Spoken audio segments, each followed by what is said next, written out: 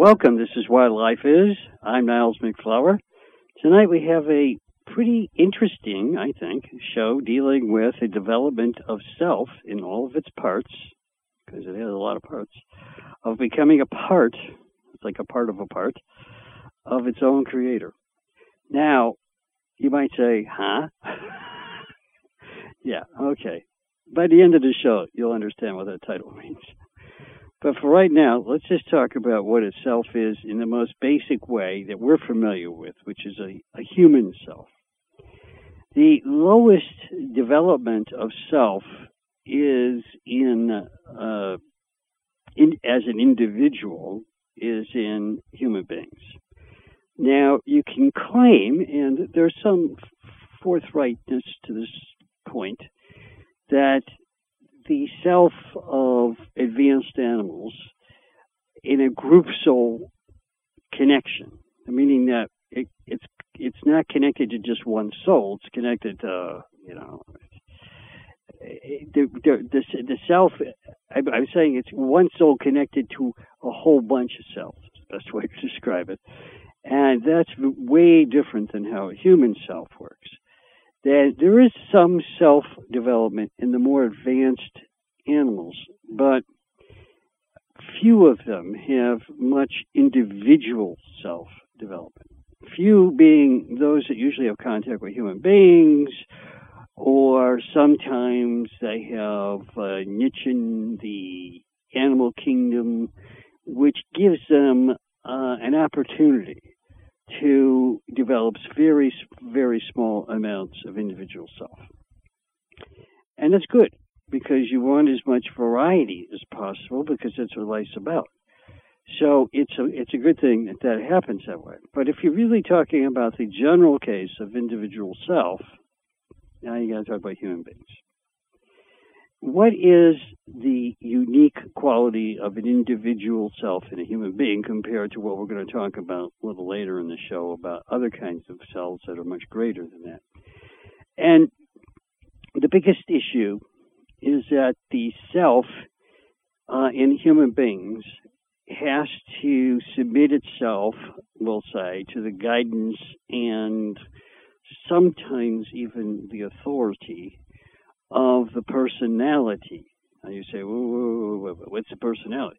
Personality is a subconscious part of a human being, and that part is a part that controls all kinds of functions that deal with the senses for the most part, and it interacts between the senses and in some cases parts of the body itself and the individual self. So it's sort of like a go-between. And strangely, to some people maybe, about 95%, give or take, of the amount of input, the amount of information that comes into the senses of a human being are done subconsciously, meaning that the self is not involved. The self is a conscious being, subconscious to the self, and handled by the personality. Whoa, a lot of people don't know that. Well, I know, it's okay. And there's a purpose for this, and it's conservation. If the self of a human being had to take care of the other 95% that it doesn't, it couldn't barely think about all of the more individualized elements that it controls about choices. It controls choices by choosing which choices to direct and to control and to involve the human in, okay? And how the human will be involved in them. So these are not choices like just picking up a spoon or something.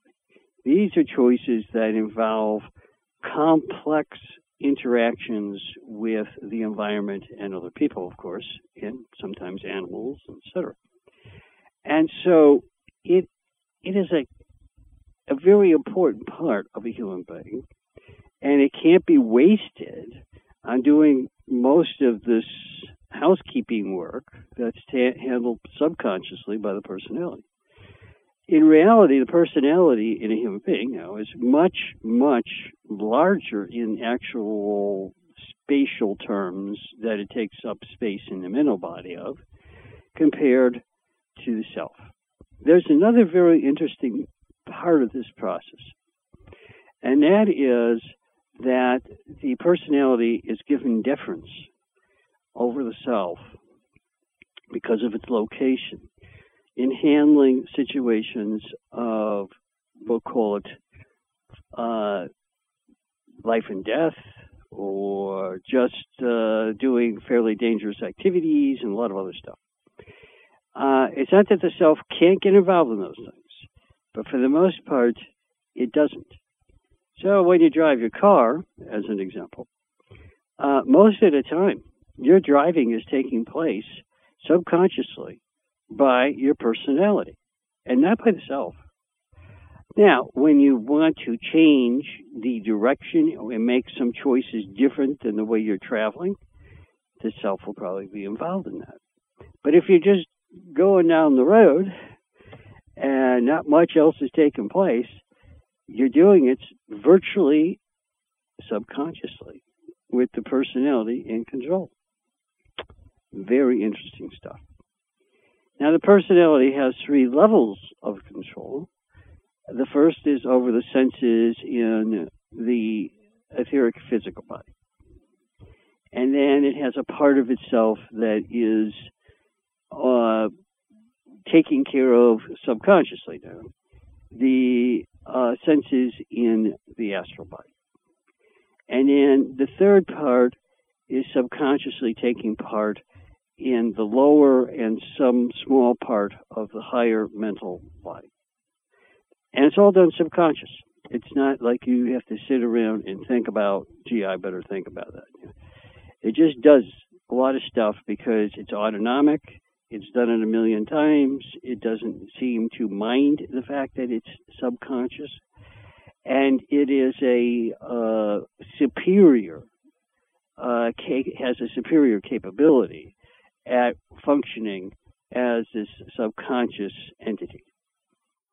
However, when we get to the part where we're choosing to direct our givingness, in other words, what am I going to give? What am I going to interact with on a more creative basis than just doing what I've always done? That's when the self comes into play. And as long as the personality doesn't have some serious problem with it, it just says, okay, you're the boss in this situation. Go ahead. I'll stay out of it. Now, there are, unfortunately for human beings, examples of the opposite. We call these disorders of the personality. And the disorders of the personality, which are a whole list of things, are mostly considered either criminal or behaviorally undesirable, the behaviorally even, we'll say, hostile, and lack any concern for others. And that's called a personality disorder. Some people have very mild cases of personality disorder in various parts of their personality. And some people have really major parts. Those are the people that usually have some kind of outside force that's going against them, such as the police, psychiatrists, psychologists, or possibly a mental hospital, or in some cases, parents and others, familiar people, can sometimes try to quell a disordered personality. The personality disorder is completely contingent upon time of use. The more it's used and for longer periods, the worse it gets. So if you get rid of it early, probably no harm done. Get rid of it late, probably a wasted life. So there's the odd thing about human beings, and why are we made with such a fragile system because of the conservation of life itself and the conservation of thought and the conservation of sense. And thought is two things. It's the choices we have that are then confined by a certain direction to those choices together. And the self helps to create the direction of the choices when they aren't autonomic. If you don't have a self that's working very good, you don't have good direction of your choices, and your choices start going into crazy stuff. That's just the way it works. Okay, so we call this self the little self. Why is it called the little self? I mean, is it like smaller than some other people's selves or something? Well, maybe if you wanted to compare selves among people, there would be some differences. But really, we call it the little self because it does not have a great deal of chance to, on its own, create itself. It has a minimal amount of potential to do that because 95% of what we're doing is controlled by a subconscious part of us. And part of the reason has to do with the sense issue. Senses for human beings involve, while they're physically alive, all of the energies in the etheric physical domain. And when you get down to these lowest parts of the physical domain, there's extremely powerful forces created by senses that don't work all together at the same time correctly, or that are being thwarted by the senses of other people and their interactions. So it's very, very difficult for a human being to exist, assuming they're existing with other people, and still maintain, we'll call it an independent self, and still maintain a personality that isn't disordered. It's not an easy process because there's all these forces that are going on. And humans, while they're physically alive, have to contend with that. Now, we can talk about the personality after death. Well, that's a different story. You lose a third of your personality, and it's the part that deals with the most difficult parts of existence. And that's the etheric physical. So since you don't have those senses anymore, you don't have that part of the personality to contend with, and there's a more equal footing in a person's life astrally, as an example, between their lower self and their personality. To be more specific, instead of being 3-to-1 in terms of the spaces they take up in the mental world, and if 95% compared to 5%, it's much better than that. It's like 2/3 of the personality are controlling a lot of circumstances, or 60%, maybe 50%, in that range. It depends on the person. And then you got the remainder by the self. That allows a more balanced state, and of course it allows for more givingness on the part of people who live in the astral world. Their tendency is to be more giving, not because they happen to be dead from the physical world, but because of this change in relationship between the personality and the self, and the physics of the senses. Remember, the senses are composed of energy. They are either they are doing things that are intelligent in their action, or, as it is with a lot of people, they are doing things that are, we'll call it selfish, sometimes destructive, but in almost all cases are separated from what might be considered an integrated person. So you start becoming a victim of your own sense as it no longer integrates itself with the lower self and with the personality. And that's an unfortunate characteristic of living as a human, where we do live, where we're first incarnate, and that's in the physical world. So we have some significant problems, and the problems are inherent in the system itself. The most difficult thing to do is to be a human being And the most difficult kind of human existence is on a world that is pretty much dominated by evil. Welcome to Earth. That's right. Now you say, well, I didn't sign up for it. I don't want to be here. No, well, actually, you did do that. You see, it's the soul, which we're going to get to, of people that decide, which is a different kind of self, to come to planets like Earth, which are really terrible, to try to do some good, knowing almost full well, or at least reasonably well, that Earth is going to be just the way I've described it. You've heard me talk about it in many different ways on the show. So we signed up for it. Now, you might say, but I don't remember doing that. No, you're not going to remember that until probably you're in the mental world. Maybe. After you died for the astral world. Maybe that will come back to you. But the point is that, and it certainly will come back to you when all parts of your personality have died away. That's when you go back to being your soul. And then you'll realize exactly what you decided to do because you'll be making the same choice for every lifetime. You can leave at the end being when you're back to being a soul again, in the higher mental world. You can just leave because there is no personality. It's gone. You're just a full-blown self. And you can say, well, I know I signed up for this, and I may have been here for hundreds of thousands or a million years, but I think it's time to leave. Well, you can leave. Nobody forces you to stay.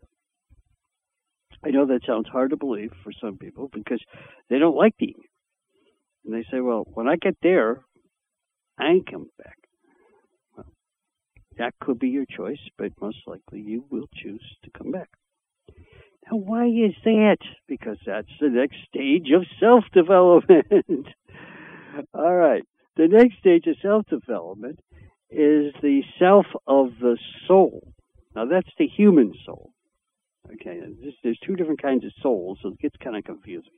The human soul is, it's just learning about the planet that it's incarnated into, and it's trying to gain some level, we'll call it, of functional selfhood while it is incarnating into the lower realms, meaning the physical and the astral and the lower mental. So it's trying to gain some connection. And that part of what we call ourself is still considered a bit of a lower self. It's not the high self, but it's a soul self, it's called.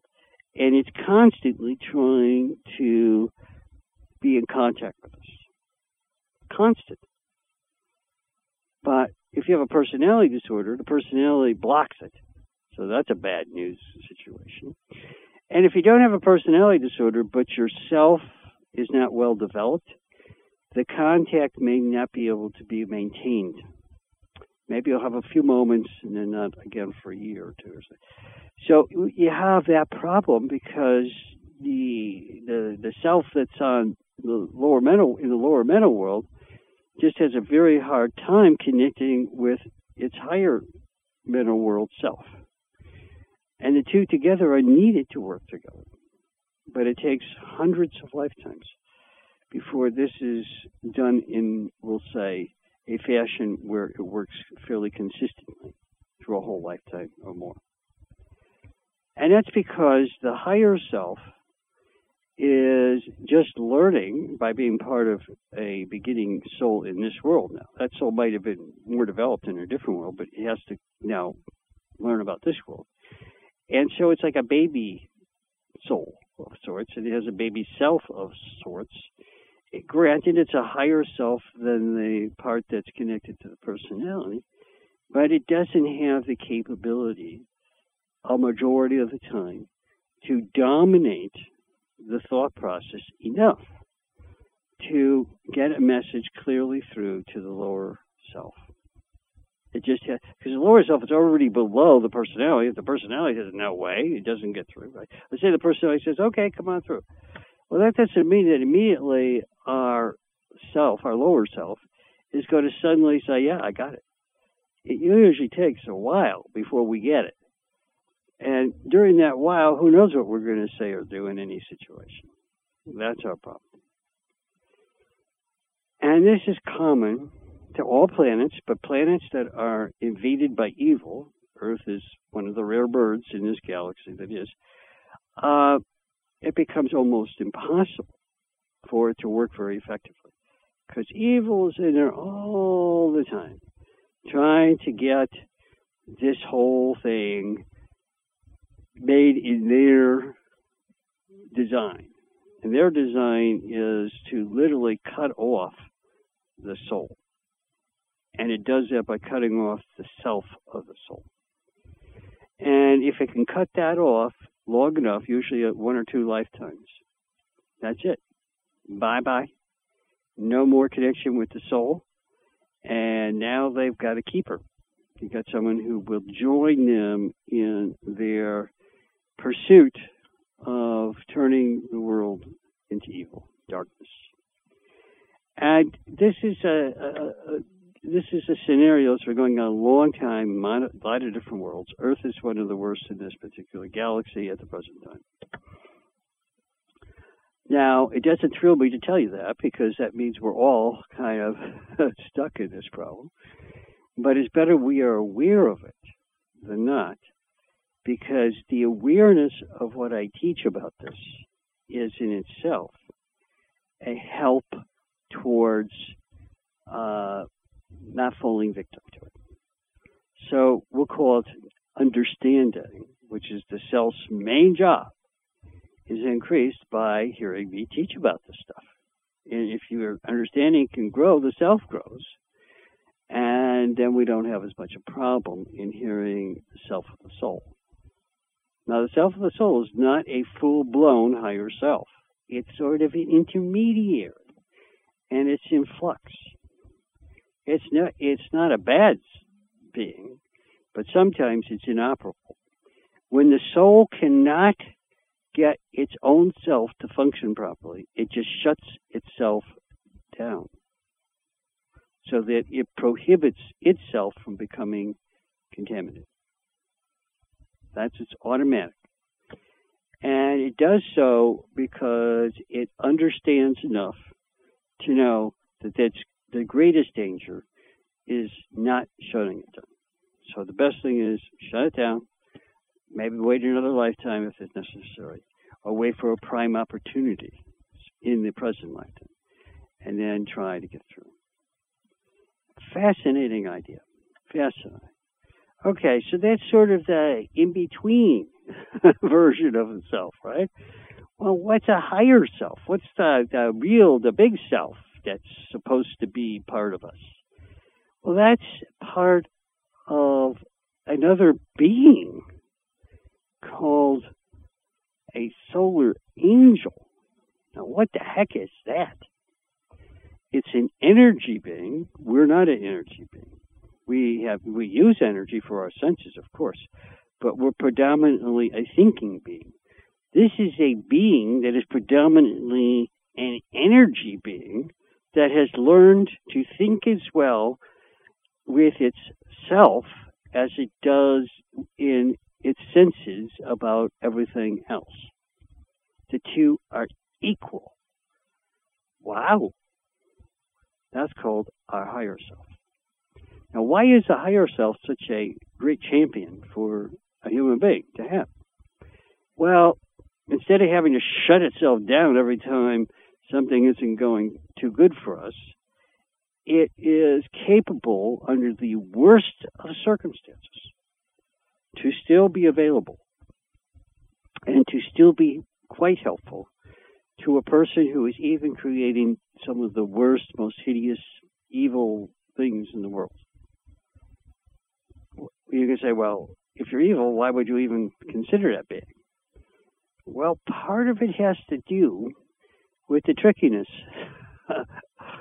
unlike that of a human soul, that this super soul has.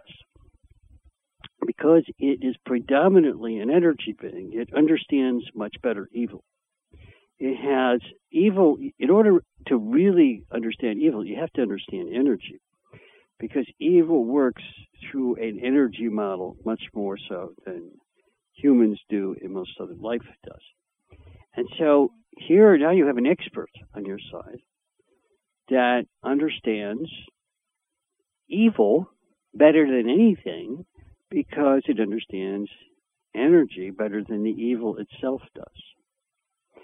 And once you have a being like that on your side that you listen to, and it's so easy to listen to this being, because it doesn't tell us the things we want to hear.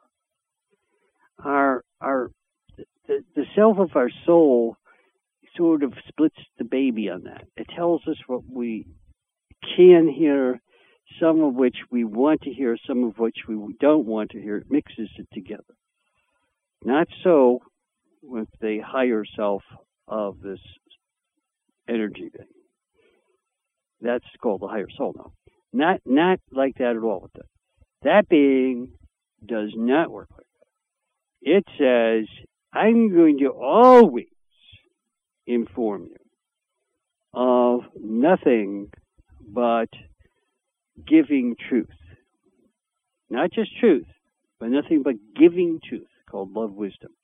That's the only thing I'm going to feed you. You're not going to get any warm fuzzies like you might from your soul, your lower, your own soul self. You're going to get straight and so you hear things from this great being, but they may frighten you. They may give you tremendous trepidation. They may give you a unusual sense of fear, because unlike the human soul self, this being is unafraid of death. It doesn't have any fear of death whatsoever. The soul still has some qualificative sense of fear of death, the human soul. But this super soul, which is still our soul, it's just a bigger soul it's helping out, has zero fear of death. And you might say, well, that sounds like a good thing, isn't it? Or would you be really, well, maybe it's not such a good thing, man. You go back and forth. If you're not afraid of death, what if you're going to just go kill yourself? Well, you don't kill yourself for no reason at all, but you're willing to die for giving wisdom, for love wisdom. You're willing to die for love wisdom. So to help others gain more wisdom themselves, you're willing to face your own death. And death doesn't have to be just a physical phenomenon. Death can be death through identity, death through, with some people, no money or no resources. Death could be cell confinement for the rest of your days. Death could be being tortured till you die. So death has a lot of ramifications, but to this great self, it doesn't affect its decision to help you serve others, because that's what its job is to help you serve as more like your creator, God, than like being a human. Interesting idea. Some people are threatened. As a matter of fact, in my experience, most of the people that I've talked to, which is a very large number actually, have been threatened by their higher self. They'll bring up things that come straight from their higher self, and then they'll talk about enormous fears coming from what is coming into their thought process from somewhere.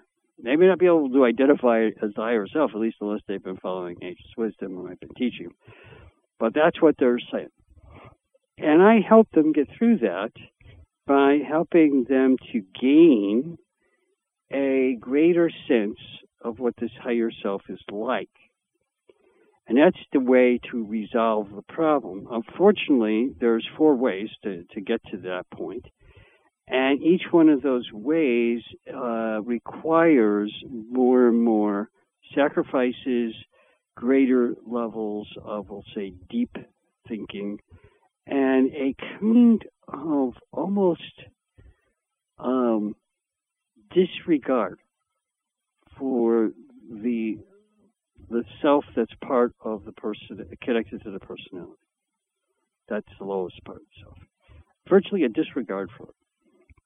Now you say, well, if you disregard that, aren't you likely to get yourself killed or something else? Not exactly, because something else happens when you connect with this higher self. Yeah, the really high one. The personality is kind of stuck because it says, well, what happened to my lower self? And the lower self is saying, I'm following the higher self. So now it's without a self. And it scratches its head and it says, well, where am I going? I'm just going to run these bodies and do nothing else. And then the soul, that's the in-between self, says to the personality, hey, come on board. You and I, we can get together. You can't get together with this higher self. It threatens you too much. But you can get together with me because I'm sort of in between. I understand your problems better. And you can start joining with me. And it says, well, what's in it for me, us, whoever? And the first thing it says is what's in it is you're going to feel now, a new kind of sense. Because it's big into senses. The personality loves senses because that's what it's there for. It runs 95% of our senses. It's this big sense thing. So it says, well, what are you going to do with my senses? I'll tell you what. I'll join them together so you end up with a super sense. Whoa. Well, that'll be efficient for me. Yeah. You'll be way more efficient. And once you join together to the super sense, you're going to be far less threatened by that evil stuff that's all around you. Oh. Well, I'll try it. Let me try a little bit and see if it works. So it does one stage and another one, and suddenly it starts saying, oh, this really works. If I join with the human part soul that's kind of still developing itself, if I join with that, then now my senses are strong enough to withstand all of those threatening things that are terrible out there, including those evil dudes that want to do bad things to us and to others. That's how it works. And if it didn't work that way, the truth be that we would never be able to truly join with our higher self, the part that's at the top of the mental world. Because the personality would just never go along with it. And it does control our existence, especially while we're physically alive. So you got to placate it. I know it sounds terrible. It's like, oh, I got to placate it. Yeah, placation doesn't mean like it's a sellout. It just means that you give it something that it needs that helps it to cope with what it thinks it can't deal with. Well, that's not a bad deal. And a strange thing happens that as the personality starts to join with call it the lower soul or mid-soul, the two of them gain from each other. It isn't just a one-way street. A lot of people say, okay, the personality is getting the whole deal because it just says, well, now I can deal with all of these threatening senses that are coming at me and all this dangerous energy being thrown at me and bullets flying. Who knows what it's doing, what's coming at it. But another thing happens, though. That lower soul, which is what we identify as our soul, also grows from the experience because it borrows some of the energy that now is in abundance because it's placated the personality. There's a lot more energy available. And it uses that energy to build this thing called an antakarana. And it borrows some of that energy and feeds it into these demonic energies that exist in the mental world between itself and the soul and the personality. And it starts by building that system. It takes a while, a number of lifetimes. By building that system, these three parts of the human being start to become one being. One being. And what is that one being? Do we have a name for that one being? Kind of. There's some differences among different parts of ageless wisdom, etc., describe it in a different way. But you can think of it as a human who has become a superhuman. They have become a human being far and beyond what humans are normally like. And they have mastery over the entire mental world, giving them mastery over the three worlds total. Their ability to function becomes phenomenally greater and stronger. Their thought processes overwhelm most other people because they think at a speed that nobody can even imagine. And they have more than just thought. They can just about do almost anything. And it seems like they're just superhuman. That's the only way to describe them.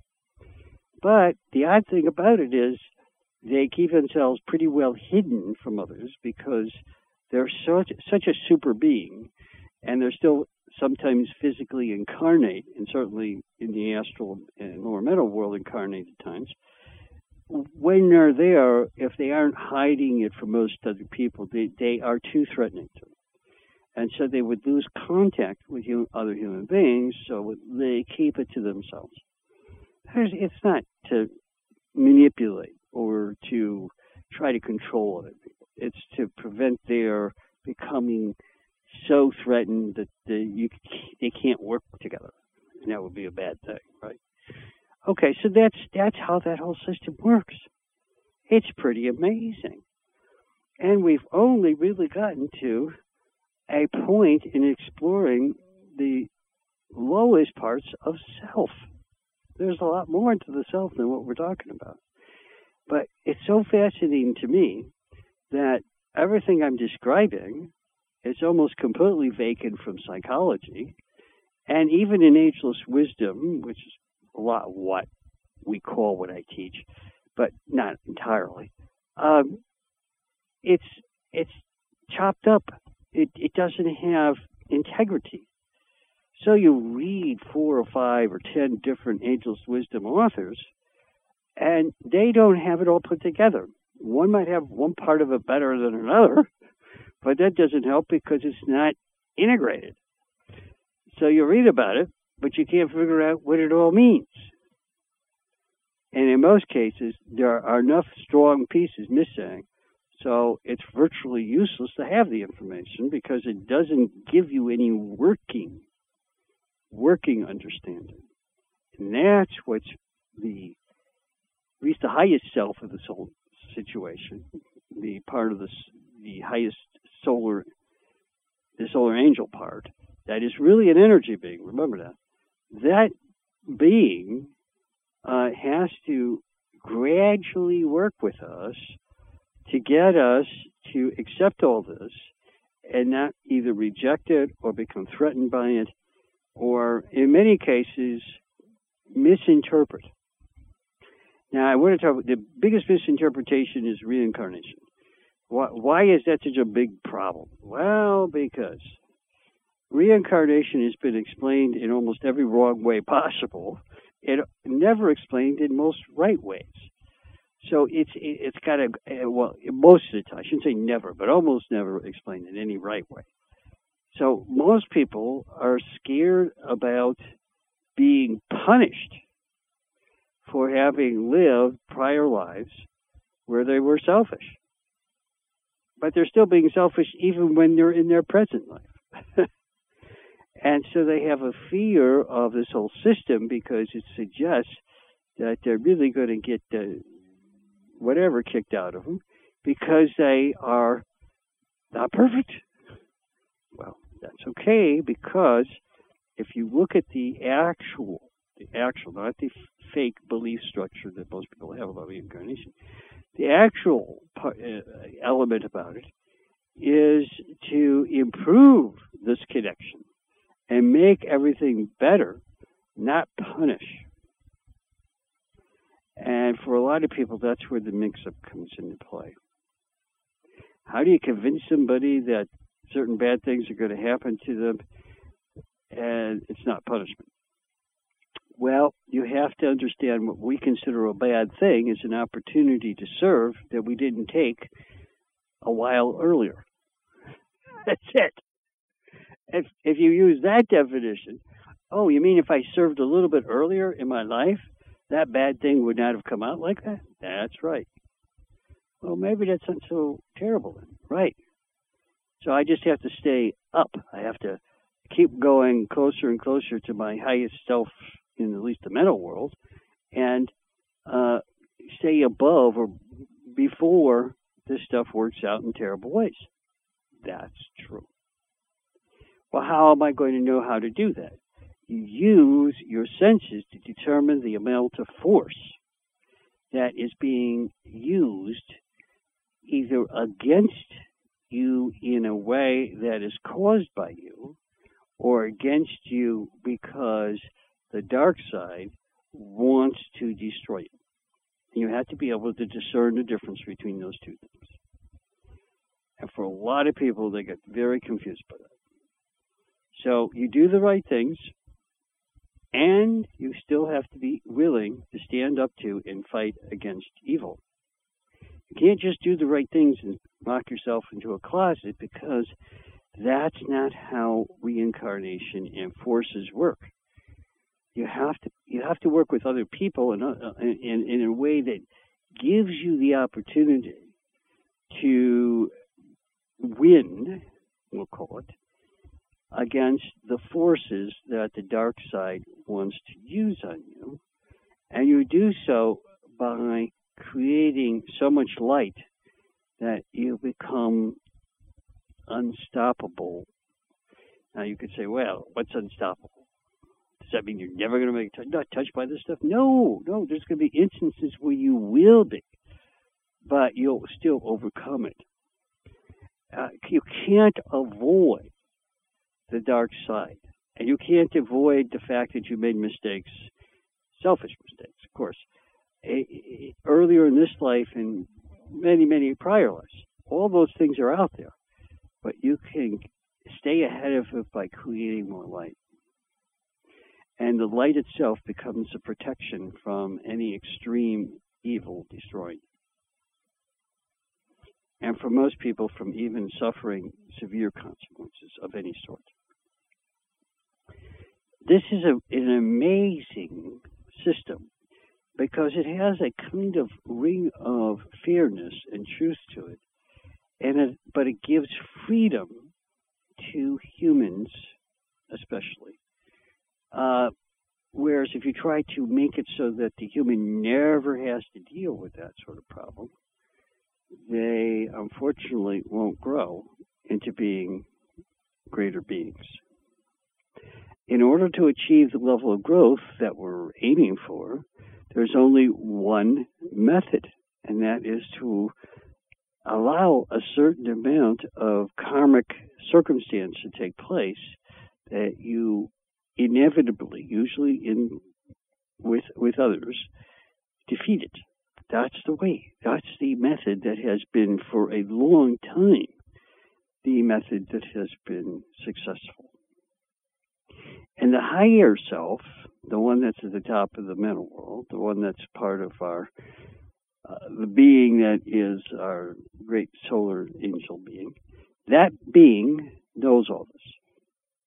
The human soul is learning it and does not know it. It has to learn it. It is not that familiar with it. And the personality knows almost nothing about it. Almost nothing. So you can imagine with this, and that means that the lower self, that is controlled to some extent, and a large extent by the personality, is totally clueless. The only way it can get it is by experience and by doing and by living a life of created virtue. It's got to do it. It's got to live it. Can't read a book. Can't sit down and meditate about it. It's got to actually live it. And that's the toughie. When I tell people this, which I often do, they get upset. They say, but I only want to read. I only want to meditate. I don't want to do all that other stuff. well, that's okay. You're just going to suffer. And you'll be back doing the same suffering in the next life, maybe a little worse because you didn't learn this little life before, and it just keeps getting worse until you change. Well, that's not fair. I read Angel's Wisdom all the time. Well, good. You can read till the cows come home and don't change anything. It's only how much creation of virtue that you give to others so they can do the same that makes a difference.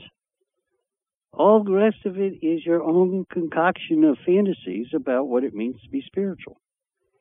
Not based upon truth, not based upon anything except what you want.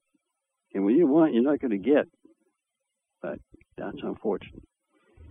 Now, I tell almost everybody I teach this, what I just told you. And I would say a very high percentage, definitely above the 90% mark, don't want to talk to me anymore because they don't like the answer. But if I can't be responsible and not in some way teach this as a truth that they need to at least experiment with to see if it's correct. I'm not telling them to accept it because I said it. I'm telling them to just check it out. And I'll help you check it. I'll give you some ways and some things. And when you get stuck with something, I'll help you. But you got to still do something yourself. It ain't going to come just because you sat and read something or meditated. I love the people that say, well, I meditate every day. Oh, how much more selfish are you than that? Well, that isn't selfish, is it? Yeah, it's terribly selfish. That's all you do. Think about yourself. Or think about ways you might help somebody else, but you don't do anything. You think we're here just to think and not do anything. Okay. So senses don't count about anything. You don't need senses. You don't just be sitting around thinking all the time. Okay. All right. So when we talk about the higher self, the part that is part of our solar angel, that being is absolutely an activity being. It literally is in the energy kingdom. We identify it as being part of us and part of the human kingdom because it's so intimately connected to us, but it really isn't part of the human kingdom. It is a part of the energy kingdom, which makes it something completely different than what we're used to. We have to become more like it, not vice versa. And it does gain something by working with human beings. It gains all the experiences that the human goes through. And in service to the human being, it doesn't have to go through being human because it really is in part being us eventually. Co-service, we call it. That co-service is the critical element. Well, we're going to go to break in a couple of minutes here, but I want you to think about this. That so far, what I've described, and there's a lot more to talk about self because we're going up, as they say. What I've described so far is mostly misunderstood by almost everybody I ever talk to. It's like I almost expect that when I get into this stuff, I'm going to go, and particularly since the self is about the part that gives and that closes what is known as a field. By closing the field, because it gives direction to the field, it's the consciousness. It is our consciousness. Without it, we really don't have consciousness. So, people say, well, I thought is just, making some choices. No. Thought has to involve directing the choices and making that direction a part of whatever it is you're doing. Not just playing or pretending. That's a common error. All right, listen, we're going to be back, give or take, in about 2.5 minutes. And when we come back, I'm going to tell you about a lot more about a lot of other parts of self. We'll be back in 2.5 minutes from right now. Hun, what book are you reading? It's a novel, kind of, about romance, love, and spiritual life in general. Kind of a novel? What do you mean? Well, it's based on some real-life experiences and even real characters. Some of their experiences are fascinating and remarkable. I can't put this book down. How come the title is Afterlife Love? That's part of the fascination. This book describes the afterlife in intricate detail and even explains why things are the way they're explained. But how can anyone write about or know that? Some of the characters travel out of body to some places that people who've already died also go to. I'm finding it completely believable because it all makes sense and fits into a bigger picture for me. Hon, what happens to these people? You can read it for yourself when I'm done if you want. Better yet, I'll get my own copy so we can discuss it while we read. Let me see. I'll write down the title. It's Afterlife Love by Niles MacFlouer. MacFlouer. Afterlife Love is available in some bookstores and from the publisher at agelesswisdom.com or 480-966-3132. That's 480-966-3132. Hi, everyone. Since childhood, I've had questions about my life and life in general that I couldn't find adequate answers to. Questions like, why am I here? Why are others here? Does the universe have a purpose? And how does that relate to my life? More recently, I've been wondering what happens when we die, especially the reasons why. I'm more of a doubter than a believer in many things, and answers that include the whys allow me to think and figure out the truth for myself. I've been reading a book, Life's Hidden Meaning.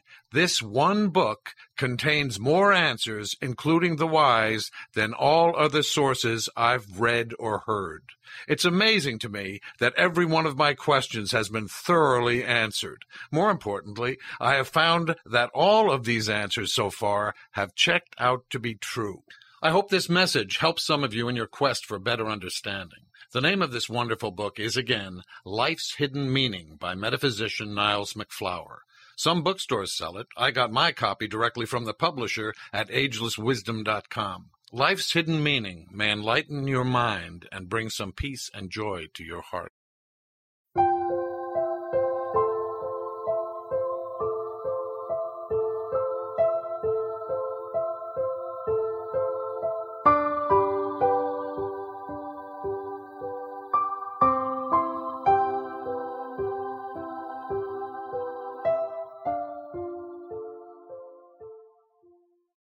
We're back. This is Why Life Is. I'm Niles MacFlouer.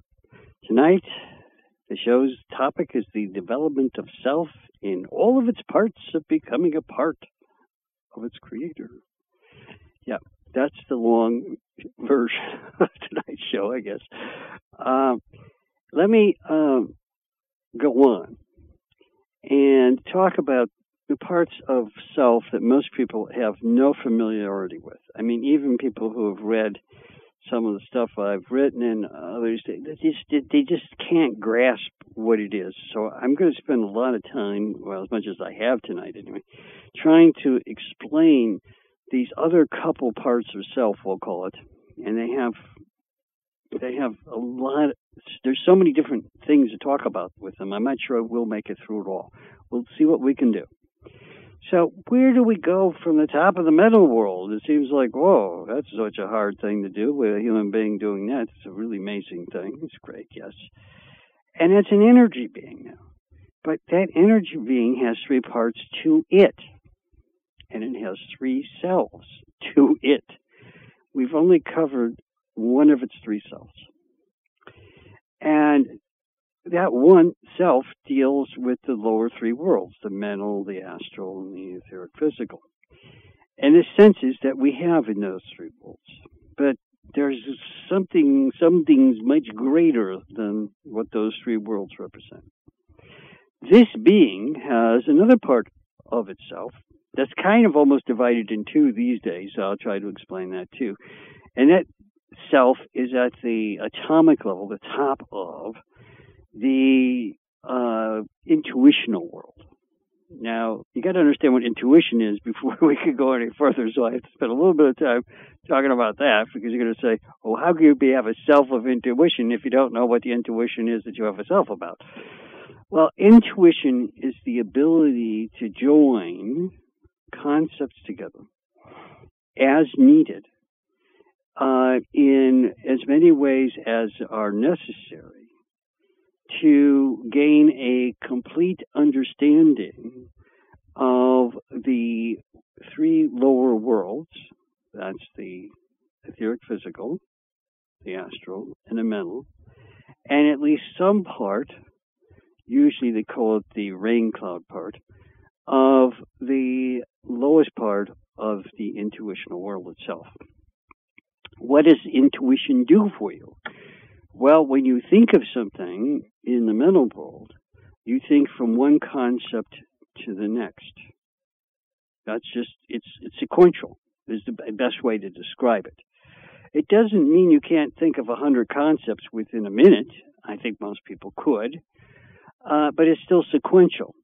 One to the next, the next, the next. The brighter you are, the more you have this ability to think in concepts, the more you've developed that part of the self that's in the higher mental world. And there's two parts to that, remember? The more you have that you can develop conceptual understanding about the three lower worlds. But you only develop it for yourself at the time that you're doing it. You're not developing it for or with anyone else. If you reach to the very top, and you can get to that level that we just finished the last part of the show with, we're dealing with the part of the solar angel, that's an energy being, and you can think from that being's perspective, okay? Now you have a great ability. That's not something to be sneezed at and said forget. But it's a great ability to, for yourself only, come to an understanding of all the necessary concepts to create the giving of truth to others. Love, wisdom is what it's called, giving of truth to others. So you can give people the truth, but you can only do it from your perspective. And you can only do it from your ways of understanding it, not from anyone else's. And you can't share it directly with anybody. So the problem is that you can think it, that's wonderful, but in order to share it, you have to lower it down all the way to the other two levels of lower self to be able to communicate it with others effectively. Well, when you do that, you give up most of the giving of the wisdom. So the only thing you're doing is you're creating wisdom in yourself and some others by what you explain and what you may be doing. And your actions, the actions that you take, would hopefully be actions that helps others to develop their senses in these lower worlds and to generally find some level of what we call truth. Well, what is truth? Truth means that the thought forms, the forms of the thoughts that people use, when they put them together, generally, consistently come out to the same answer. That's called truth. But, unfortunately, you're not giving people the ability to give that truth to others because they can't share in your thought process because they can't reach to the higher parts of the mental world. And so you're stuck, they're stuck. The best you can get is truth out of the situation. And truth is an okay thing. There's something wrong with it. The only problem is that truth lasts for that specific instant in time. The truth of today may not be the truth of tomorrow, or the truth of a million years from now, or a million years ago. We unfortunately have a time separation problem. The very fact that you're not thinking in unison with all others that are doing the processing of the information causes the truth to sever itself from giving it in ways that others can do the same. And so all you're giving them are, we'll call pieces of answers that may apply to a specific time and space, a particular place at a certain time. That's the only thing you're giving. That's the best you can do. Well, that's very, very limited. I'd rather have that than nothing, but it isn't that great. It's where most science is today. Most science, the best science we can find, is right in that position. And the worst science doesn't even get close to that. So we have some really confounding problems about trying to create something that is more than this very limited variety of truth. At least get to to the truth with some form of wisdom involved of givingness, where you help other people to be able to create truth for others, which is science doesn't necessarily do that here on Earth. So the result, it thinks it does, but it doesn't, and that's why we have every month new science. Oh, forget about what we said last month. That was all wrong. Yeah, it's crazy, right? Okay. So what's the next step? Well, the next step is the lowest part of the intuitional world. They're called the rain cloud of knowable things. You're still using items that people are familiar with, things, okay? But among those things, they gain truth in three different levels. First about the etheric physical world, next about the astral, next about the mental world. And that truth is actually giving. It's a giving form of truth so that they can give this truth to others and use the truth to create even greater levels of truth. Both. That sounds like a great idea. Unfortunately, it's only for things that are already in existence and known about, and it doesn't therefore deal with the future very well. Matter of fact, it almost ignores the future, although technically it can talk about the future and give some truth about the future, but it may change quite readily, actually. So it isn't that much better than the mental world. It's a bit better. It's a bit better.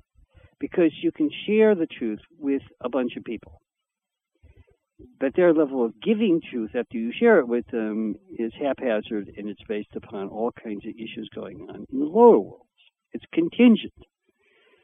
And so the rain cloud of knowable things is based upon only things that are knowable. Well, what about all the stuff you don't know about? Too bad, so sad. You can't do anything with that. And not only that, but you can only reach a very limited number of people because it's still about those that can reach at least into that rain cloud to some extent while you're teaching. And a lot of people can't. So that's another problem with it. And you say, well, that doesn't sound very promising. What's the next step in this? And it's all based upon self-development, right? So the next step is to get to the next plane above, the fourth subworld. The middle, literally the middle of the intuitional world. What happens? It's so magic. Well, the three parts come together that are the etheric, physical, astral, and mental. They're treated as one truth, and you have the benefit of all those who think at and above the level of thinking, which is the fourth mental subworld, that you're capable of hearing. It's more based upon the person who is trying to think from there than it is from others above them.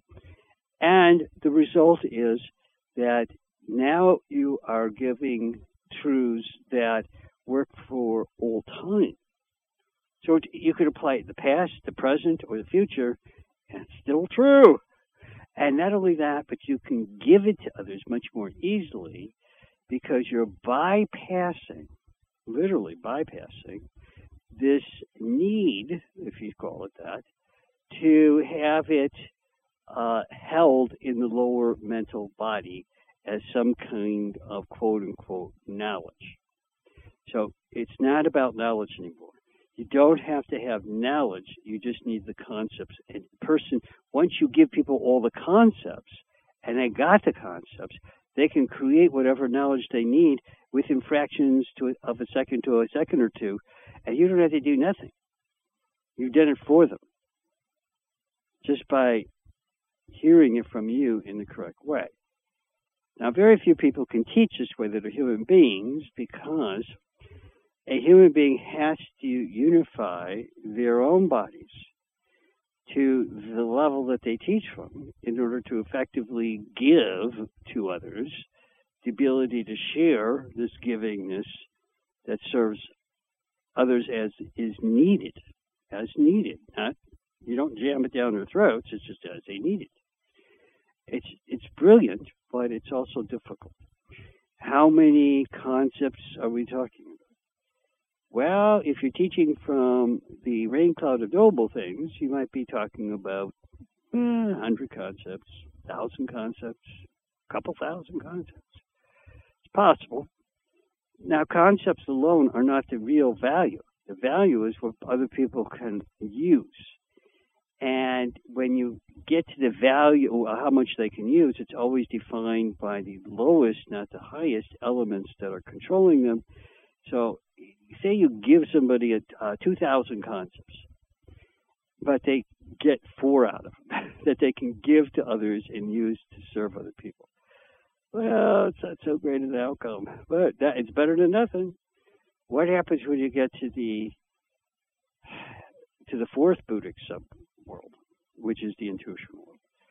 Well, now you're dealing with tens of thousands to over 100,000 concepts. But the most important part is that what you're giving people is the ability to give the concepts to others, either collectively with others or even on their own. And they're doing it because you've changed their consciousness. You've raised their consciousness to that level while you were teaching. That's an amazing thing. And then the people say, wow, I really gained some understanding from what you just said. You know, the stuff I heard in my life before this may have been the same facts or something, but I couldn't understand it before. That's what's really going on. Most people may not even understand what I just said, but they have the experience, so it's good enough. If they really understand it, it's even better. Okay, so now you get to the fourth Buddhic subworld, or intuitional subworld, that the two are synonymous, different names for the same thing. And we have a new kind of self developing. What is this self? Well, that self is part of the top self that exists in the intuitional world. The top self produces what is known as perfect thought in one particular way. And the perfect thought is that there's always beauty being created. And so what's that mean? Well, it means that the thought always creates a completed self. Always. 100% of the time, if you can think from the first subplane of the intuitional plane and teach from there, 100% of what you teach is available and becomes a part of those that hear you teach it. And it makes them more beautiful and more capable of helping other people to experience this 2-to-1 ratio that is so critical in understanding concepts. It is a really big, big change. Now, you might say, well, okay, let's say you, me, on the radio, could teach from that plane, from the top. What would happen? Well, nothing would change for the people that are listening right now, but there might be a few people out there, not very many, maybe in the hundreds, who would get much more out of the teaching because it would make them much more beautiful, this 2-to-1 ratio factor coming into play. And so the concepts would have a new method that is connected to a new self. And that self becomes a part of their self. Unfortunately, teaching from the fourth Buddhic subplane, people don't really gain more of a self. But they do gain a better understanding, which is not to be, it's good. But if you really want to get to the higher self, where the real bigger self is, you got to get to the first, the atomic level of the Buddhic plane. And what happens then? Well, magic. Magic is what happens then. Because every concept that you have produces a perfection in the balance between thought and energy. Everywhere. There's never any thought that's wasted. There's never any energy that's wasted. In everything that is conveyed or done reaches the maximum amount of surface for those that it's aimed for, which is anybody who's probably getting it, hearing it, or whatever. And so you get a whole new type of self that's added. Now, if you're really there, if that's where you are officially an active member of the spiritual hierarchy, and you have kind of like a say-so in what the hierarchy does. What if you're at the fourth level? You are still considered a member of the spiritual hierarchy, but you can't add your thought to their thought to make a difference going up. You can only serve those at and below your level, but you can't serve those above your level. And so you're kind of a junior member of the spiritual hierarchy. That's in today's speaking language. It could change and will change over time if Earth still exists. So there is a significant difference, but it's still in the same ballpark of this thing that hundreds of thousands of concepts coming together that you can serve with, give to others so they can understand it, and that they can use any part of it within some level of service to other people. Wow, that's a big deal. So we have really two stages of the development of the next stage of self. And the first stage is an incomplete. That's the fourth Buddhic subplane. And the completeness of that stage is on the first Buddhic subplane, where you become all-knowing. What does all-knowing mean? It means that you can use all of the potential things that can be known about any issue, anything, here or anywhere else in the universe. You can do it. You can do this within a way of communication that for those who can reach to that level, it serves them. And for those that are already beyond that level, even in a different world possibly, they can borrow some of what you're thinking. Other worlds could even do it. Now, this is so dramatically different than the way humans think that it's hard for me to explain this, because for most people, they don't know what it is I'm talking about. In other words, it's like, huh? And everybody's experience is this all at once, and what most people experience is only themselves. So now they have a self, if you get to the Buddhic world, where others in knowledge are sharing all knowledge. Wow. You might say, well, what's beyond knowledge? Well, a lot, but we're going to get to that. But in the meantime, the important thing to realize is that this method is designed to bring us to a new stage of self-development. It's considered the second stage that leads to omniscience, all-knowingness. Now, you can say, well, if you're omniscient, aren't you like God? Well, sort of. God is certainly omniscient. Omniscience, though, doesn't give you the ability to be God. It doesn't even give you the ability to get to the next level of the development of self.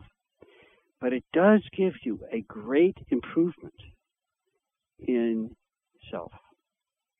Because omniscience means that no matter what the circumstances, at least you have the ability to understand through knowledge what is occurring. Other understandings are still missing, but at least you can understand that way, and that's a big deal. It's a small thing. It's a huge thing. That's the second major self. When you reach that level of self at the top of the Buddhic world, the intuitional plane, when you reach that level, you, along with all other selves, have an understanding, omniscience, of all knowledge about all things, everywhere. That's a big deal. That's a pretty big deal, right? You would say, yeah, it's getting in there. That's getting up there. All right. Now, what about the people in the middle? Where's their level of knowledge? Well, they have a lot of knowledge, and they are omniscient. Their limitation on omniscience is that they cannot give it well enough yet. They have maybe even almost the same level of knowingness, but knowingness is not the entire requirement. You have to be able to give it. And so those at the fourth Buddhic subplane are maybe just as omniscient, but they can't give it as well. And those at the top can give it all. Whatever they know, whatever omniscience they have a capability of giving to others so they can do the same if they choose to. That's the next self. That's the second big self, the huge big self. And for a lot of people, it's mind-boggling. It's so big, it seems impossible to have that level of omniscience. Okay, that you can also give if you reach the top. Now, let's go on, because there's more. All right, so you say, well, what else is there? You can create the great thing. It's called beauty. Wow, be the most beautiful being in the world. If you're omniscient and you can give the omniscience perfectly, you are a beauty. That's literally the definition of beauty is. But it isn't by any stretch the end, because it's only the second of the three higher super cells, we'll call them. Now we're going to go to the top of this super energy being that is part of our higher self now. And that being's highest self is at the top of the spiritual plane, the next plane above the intuitional plane, the spiritual plane. What's going on there? Well, that's where the spiritual hierarchy exists as a total body of understanding. If you're really a full member of it, you have to be able to think from that level. And not a partial member, as those in the Buddhic world are. But this is, if you want to be in there making all the major decisions, you got to be there. But what are you gaining? Well, you have omniscience. You don't lose that. But you gain something that's a little bit bigger. It's called omnipotence. What is omnipotence? Omnipotence is the use of power for the creation of more of our Creator. Not just more of the self, but more of the Creator, and that is omnipotence. And someone who reaches the very top, now you gradually gain this level of omnipotence, but as you gain the level of omnipotence, you can't usually function equally with omniscience. You just can't do it. So you're switching back from being omniscient to being omnipotent, and then from omnipotent to omniscient, until you reach the highest level, where the highest self is. And at that level, you can be both omnipotent and omniscient together at the same time.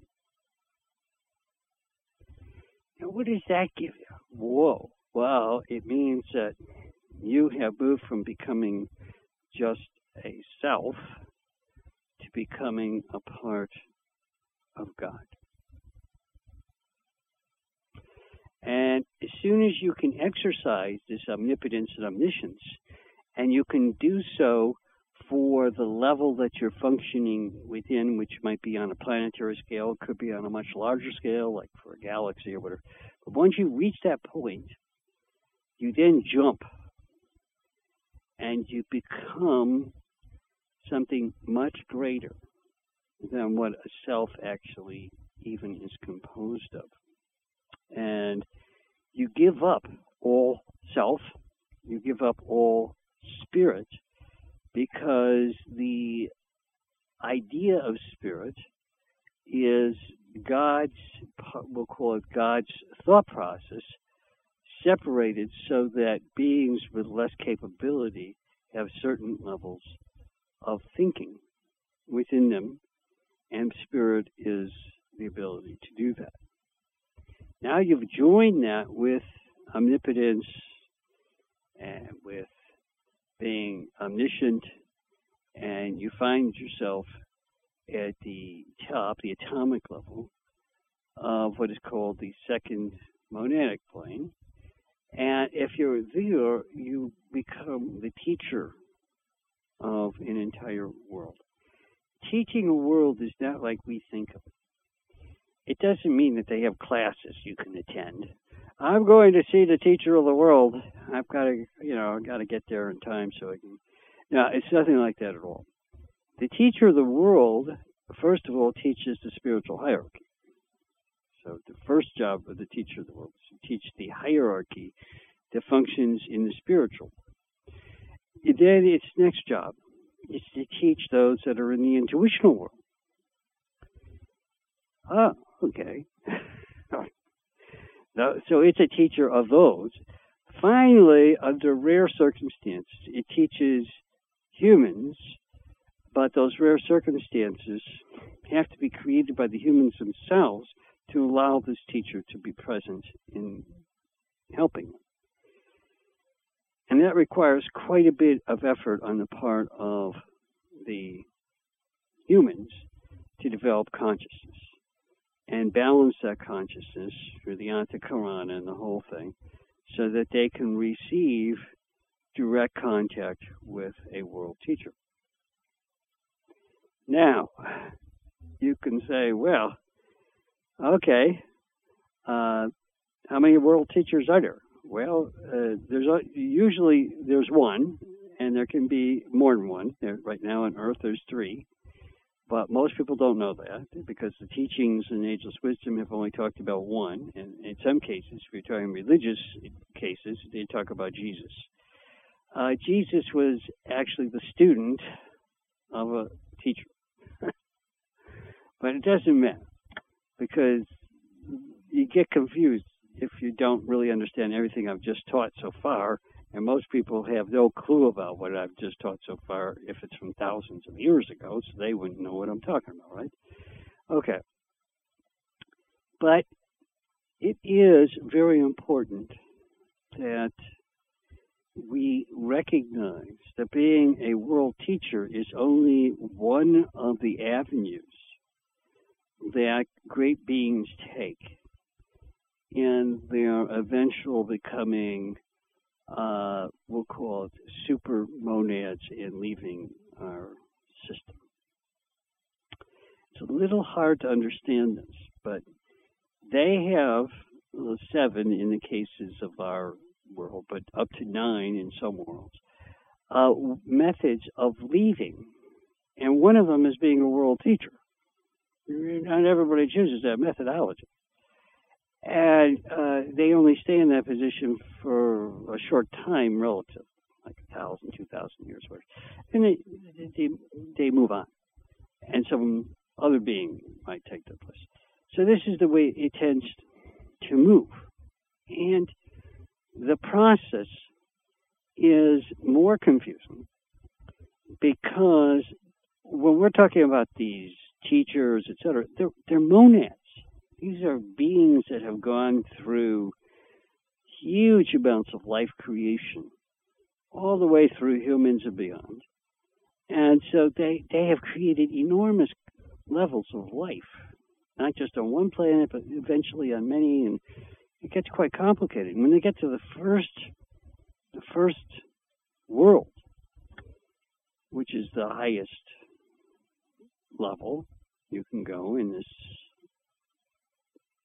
universe for us, they are, from that perspective, much more in contact with their creator, God, than they are with each other, than they are with anyone else, like lower in this whole perspective.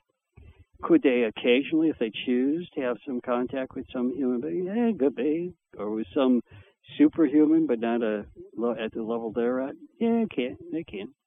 Because they pretty well can do whatever they want.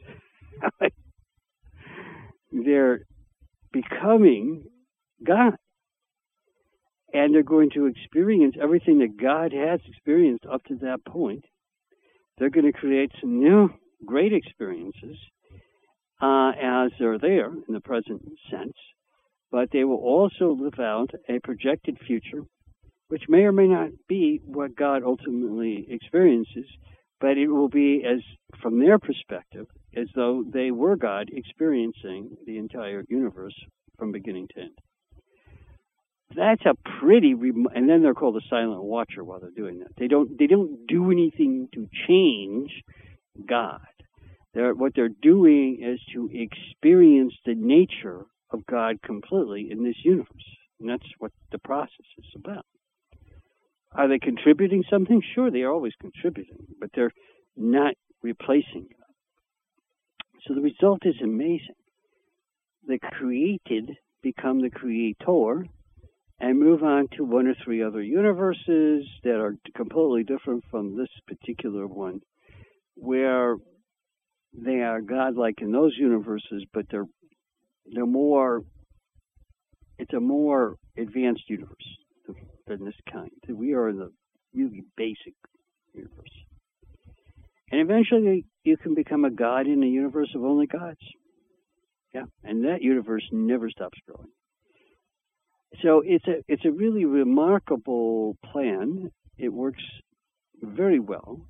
And as far as the development of self is concerned, about the best way to understand the process, getting back to the self, is that our perspective of self starts to disappear. Once you get beyond the spiritual plane, it's not appropriate or probably correct to talk about the self, because the self is a specialized thing, we'll call it, that allows life to be separate from God, so life can grow more of God without God controlling it. So the self has a big job to play. But eventually, the beings themselves learn that that's what God's doing, and they participate in it instead of having to be forced, so to speak, by just being part of a system that they probably most of the time don't understand. And even if they understand it, like in the spiritual world, the spiritual hierarchy understands a lot of this, but they still aren't ready to function without self. So they still are working within the highest self. And to us, it seems incredible that we could be selfless because we identify so strongly with what we perceive to be who we are as a self. True, if you're teaching, and if you're teaching in the intuitional world, you very quickly start losing that sense because you gain the other perspective. You begin to realize what a self is, how it's really meant to function, and you start thinking beyond it even while you're in the setting where you're using some of the greatest parts of it. It's an odd thing. So the greater you become of a self, the more you give up of it. A little bit contradictory, I know, it's a little strange, but that's the way it works. And we exist in this almost, we'll say, hidden realm where we don't even have a clue about most of this stuff. Granted, if you listen to the show, I'm hoping to open the doors, all right. Maybe you can comprehend some of what I'm talking about, and maybe you can't, but it may be helping. I want to do that. I really want to. And I don't want to take yourself away from you. It's too early for that. I want you to gain a greater self and to function from these types of selves that are not selfish. Now, to get out of a selfish self, you have to start at the top of the mental world, and even then, in a perspective sense, the self that is there, which we think of very highly of course, it's the self that most people think of in ageless wisdom as the highest self. It's not. That self is not freed from being selfish. It's only in relative terms selfless. Why is it still selfish? Because even though it's the highest part to our personal perspective, it is a self that is mostly disconnected from its creator. It has some knowledge, but insufficient amounts to even be omniscient. It's not even omniscient. So it's not all-knowing. It has only the ability, we might say, to get us to give to others in ways that we would think would help them to be better givers. That's what it's good at. That's a good thing. I don't want to dissuade you from trying to reach that level. But it isn't anywhere near the levels of higher self. And so here we are struggling to be something that is barely godlike. It's very interesting, and we struggle very hard to do that. And it's not, I'm not throwing barbs or sort of trying to say something derogatory about what we call the higher self. I think it's a wonderful thing. And it's truly a great being in and of itself. But be aware, if you could have a nice conversation with that being, and you can actually do this, but it's a little hard to believe. Let's say you could have a conversation with it, which you can do. I'm not going to say you can't do it, but it just takes a lot of service to do it. And in that conversation, you wanted to learn its overall perspective.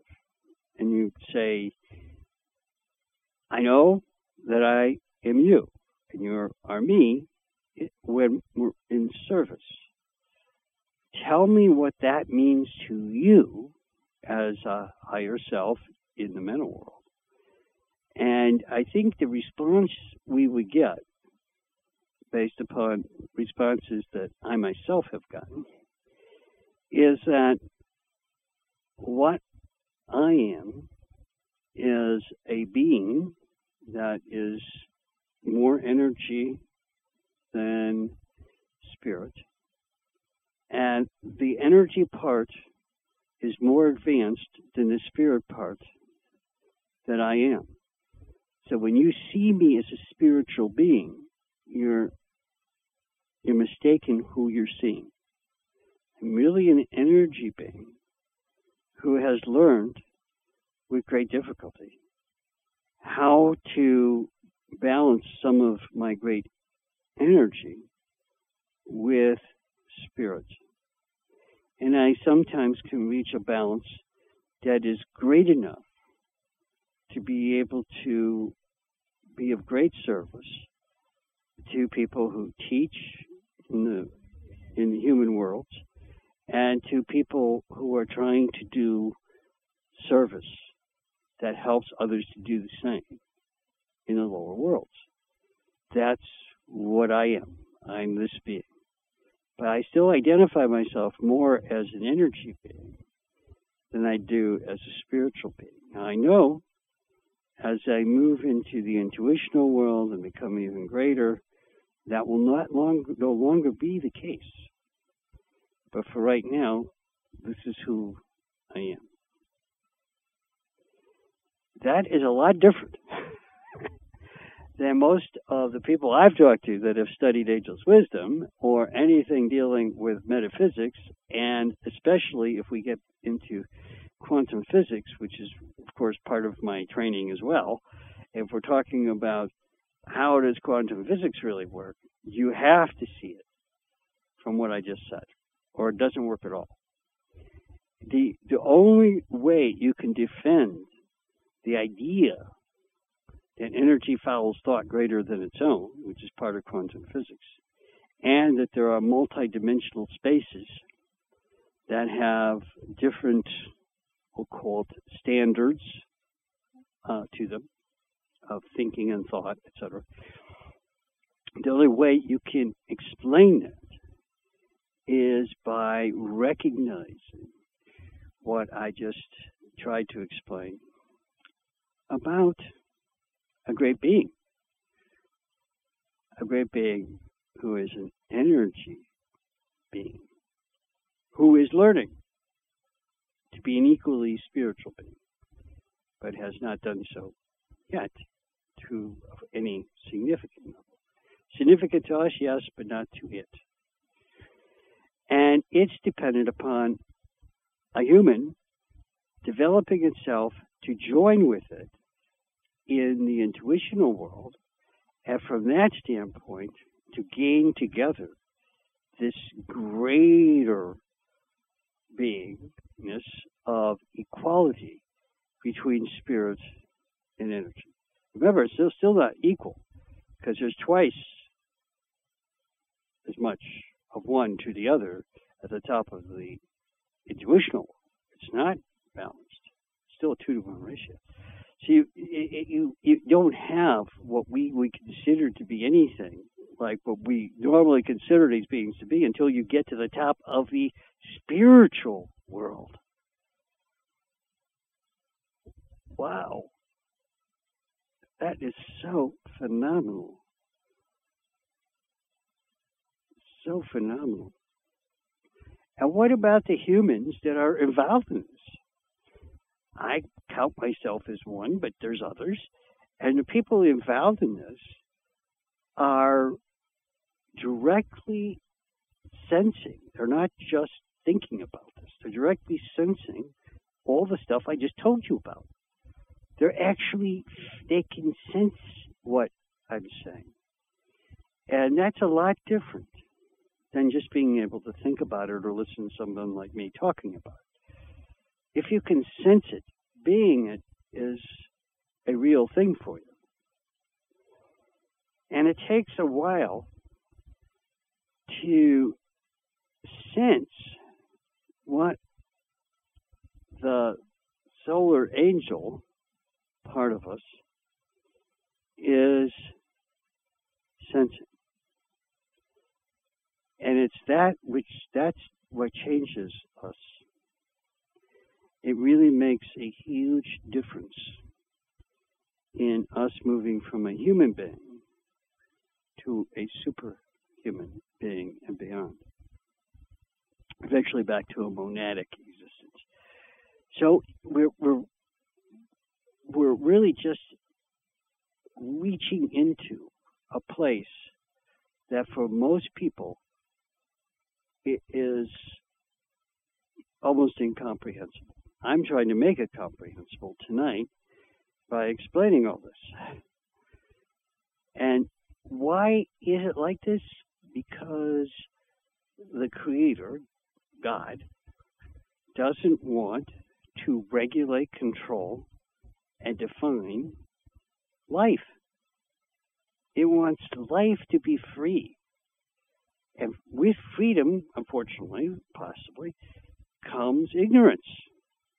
And comes misinterpretations and wrongful ideas, including certain religious ideas, and including certain scientific ideas, and certain everything ideas, right?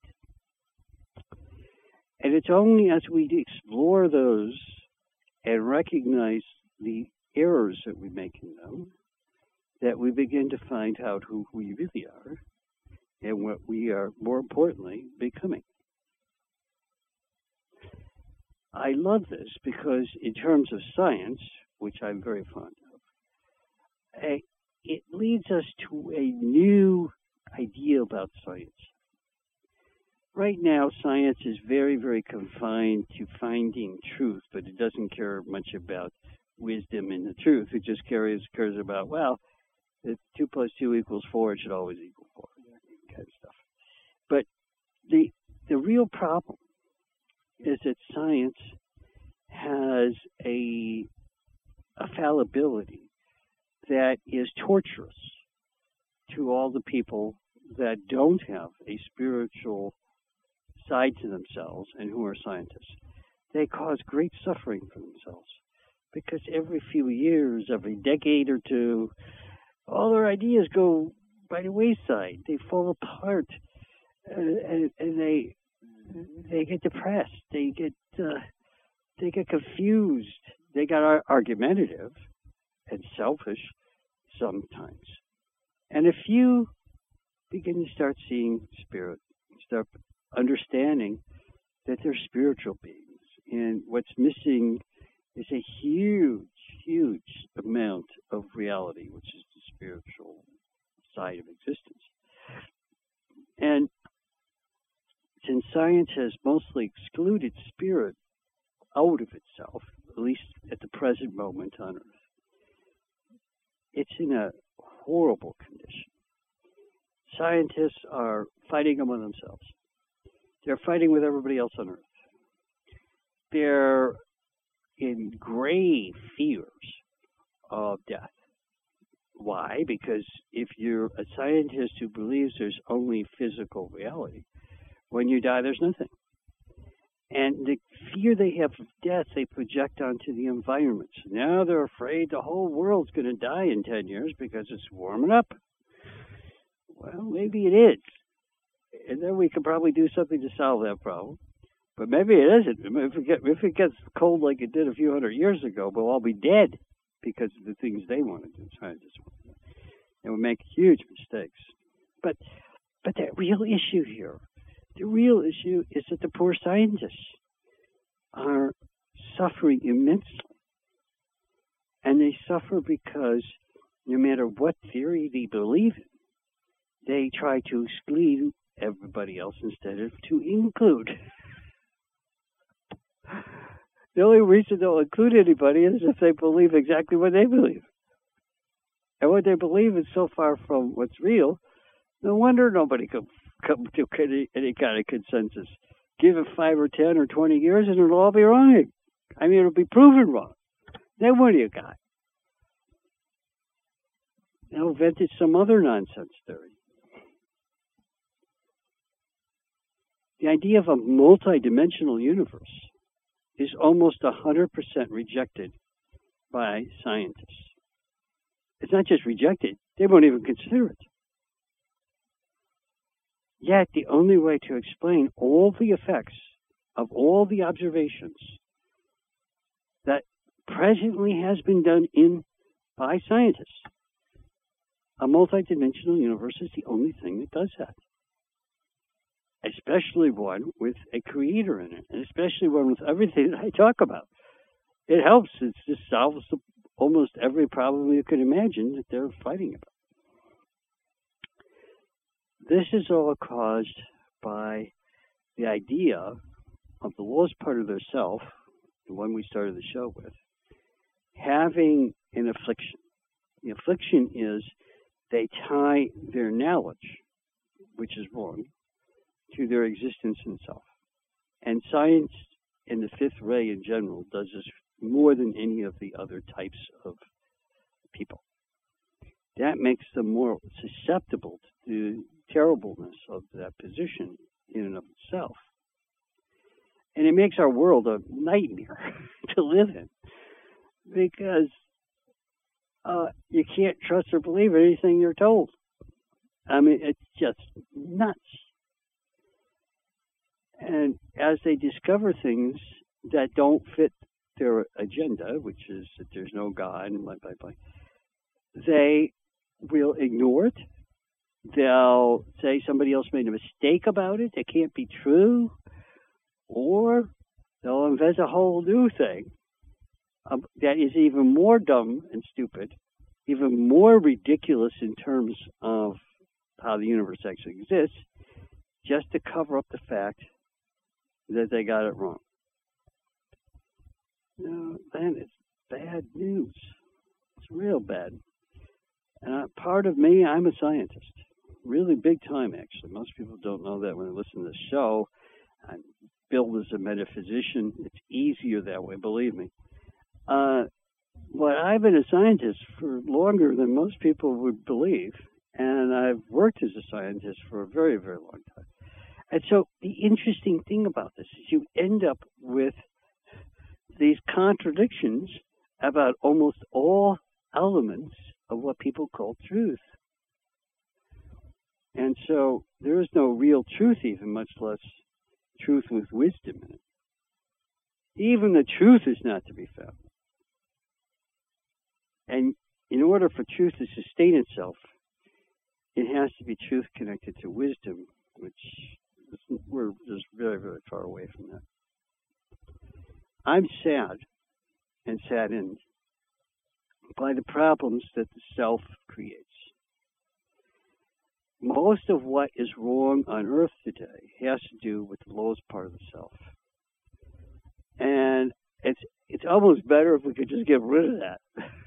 We can't, of course, because we go back to being animals.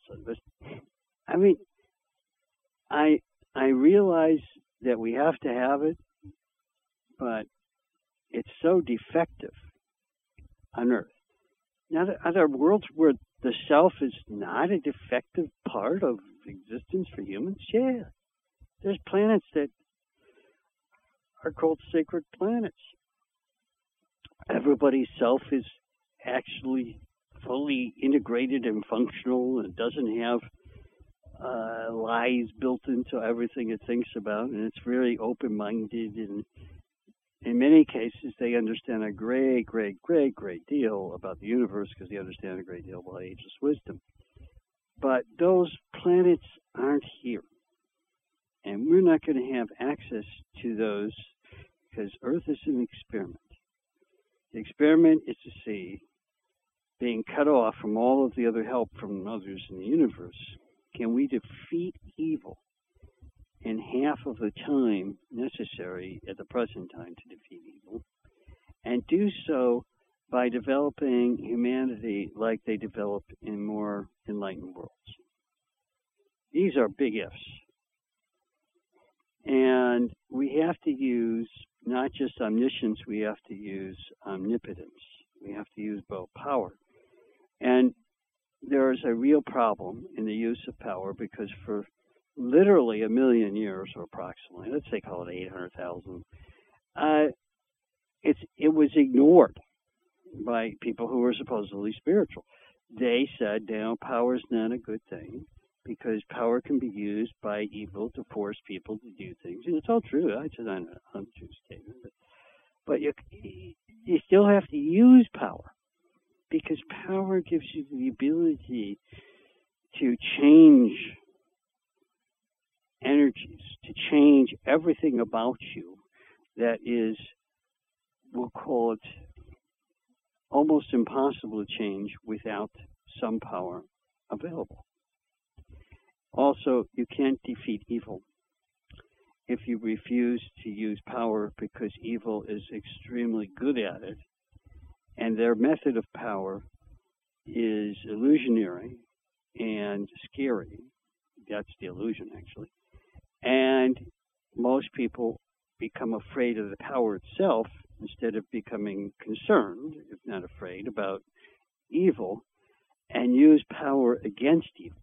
Now, I know it was done a little bit in World War II at the end, towards the end, and I understand all that business, but as far as the spiritual side of things, it's still been very difficult to get this idea back again. Yeah, a million years ago, everybody seemed to understand you needed to use power. That there was this glitch coming from goofy people. Some of them weren't from Earth in the first place, and they just screwed things up. And so we're trying to work our way out of it. And we don't have much time left. Why don't we have much time left? Because our lack of use of power has become so epidemic, and because we refuse to accept evil as a serious contention and problem here on Earth. And that's also the refusal to some extent accepting God. Because of all that happening, we are going to be in deep trouble, maybe succumb to evil, because if you refuse to accept evil exists, you're almost invariably going to be destroyed by it. Because you won't even use the power you might have, because what are you going to use it on if it doesn't exist? You follow what I'm saying? Yeah, that's where we are. And I find myself in that position daily. When I talk to people, it's a constant issue. When I listen to the news and other stuff, constantly coming up. And we just don't accept that evil exists and it's winning. And we've got maybe a maximum of 100 to 150 years left before evil completely takes over Earth. And the plan says if it does, Earth will just be destroyed. You might say, well, that's not fair. Well, it is. Would you rather have an evil planet like Earth trying to get even more planets evil like it is, or would you rather just get rid of it? I'll take the get rid of part. That's where I come from. You might say that's cruel. I'm not trying to be cruel. I'm just looking at it realistically. Well, you know what? We're running out of time. I want to make this point very clear, that the development of self is a critical element in understanding who and what we are and where we need to go. And if we don't get that part down, we'll never even find evil. And so tonight's show is pretty important. I hope it has helped. Sure, I could have gone deeper and explained more, but for right now, think about it. Maybe re-listen to this show, because after all, stuff I say goes by pretty quick. I know I say a lot of different things pretty fast, because I want to get as much in as possible before the show's over, of course, which it is about over. All right. Well, one last thing. I will tell you this, that at the present time, the greatest levels of evil are, in some sense, not completely in all ways, fighting the very things that I and others that I work with are doing. So I want you to understand that we're not just talking about this stuff. We're right in the middle of it. If you want to help, we definitely could use some. And if you want to know more about it, you can contact us. We'll explain more if you need to have that understanding. But for right now, you should know that I'm not speaking about this as a silent observer from afar. We are right there. Right there. It's not like it's not like it's just going to disappear. If anything, it could get pretty bad. But we're ready to face it. We are doing that. Well, we're out of time for right now. Until next week, this has been Niles MacFlouer for Why Life Is.